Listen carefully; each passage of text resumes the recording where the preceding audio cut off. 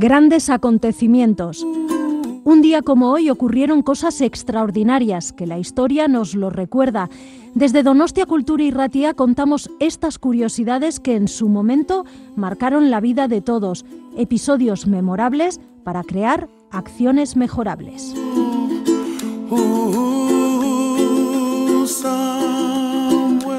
Grandes acontecimientos, Donostia Kultura y Ratia. Lo puedes encontrar en el dial de tu radio, en el 107.4, y lo traslada por las ondas hacia ti. Escucha anécdotas, historias, grandes personajes y personas que influenciaron nuestras vidas de hoy.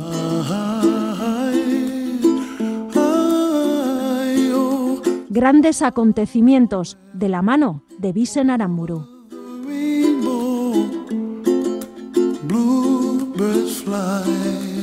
Un 23 de noviembre, pero del año 1595, por la noche, en Puerto Rico, los piratas británicos Francis Drake y John Hawkins atacan el puerto de San Juan. Las reformas de las defensas de la ciudad resultan efectivas y los corsarios son derrotados y Hawkins pierde la vida. Un 23 de noviembre, pero del año 1248, en la actual España, tras más de 14 meses de asedio, el rey castellano Fernando III entra victorioso en la ciudad de Sevilla, símbolo del poder musulmán, que hasta entonces ha permanecido bajo el gobierno del rey musulmán Shatak. Se alcanza así el punto más alto del poderío militar y económico de este monarca castellano leonés. A partir de ahora, Fernando III deberá asegurar el control sobre los territorios conquistados. En 1671 será canonizado por el Papa Clemente X. Su lavadora debe ser Coimbra, su cocina debe ser Coimbra, calentador y frigorífico Coimbra, confianza en el hogar, si es Coimbra estoy tranquila, servicio y calidad. Un 23 de noviembre, pero del año 1534, fallece en Madrid Beatriz Galindo, humanista española y preceptora de la reina Isabel I la Católica y de sus hijos. Perteneciente a una familia de hidalgos, estudiosa del latín, pronto alcanzó la distinción suficiente como para ser nombrada preceptora de la reina castellana Isabel I. Destacó por su actividad relacionada con la beneficencia religiosa que le llevó a fundar distintos establecimientos como el Hospital de la Santa Cruz o el Convento de la Concepción Jerónima. Un 23 de noviembre, pero del año 1876, en la preciosa ciudad de Cádiz, viene al mundo un compositor español de música clásica, Manuel de Falla y Mateu, que junto con otros dos grandes de su época, Isaac Albéniz y Enrique Granados, serán los músicos más importantes de la primera mitad del siglo XX de su país. Usará el folclore como base de sus obras. Tras la Guerra Civil Española, se exiliará en Argentina, donde fallecerá en 1946.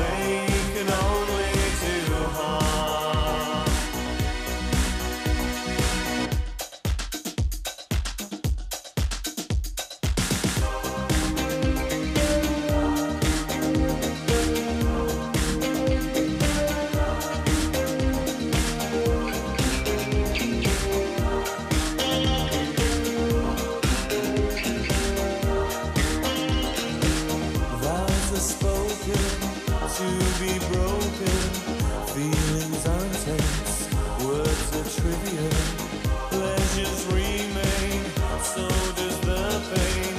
Words are meaningless and forgettable. All I ever wanted, all I ever needed is here in my arms. Words are very unnecessary, they can only do harm.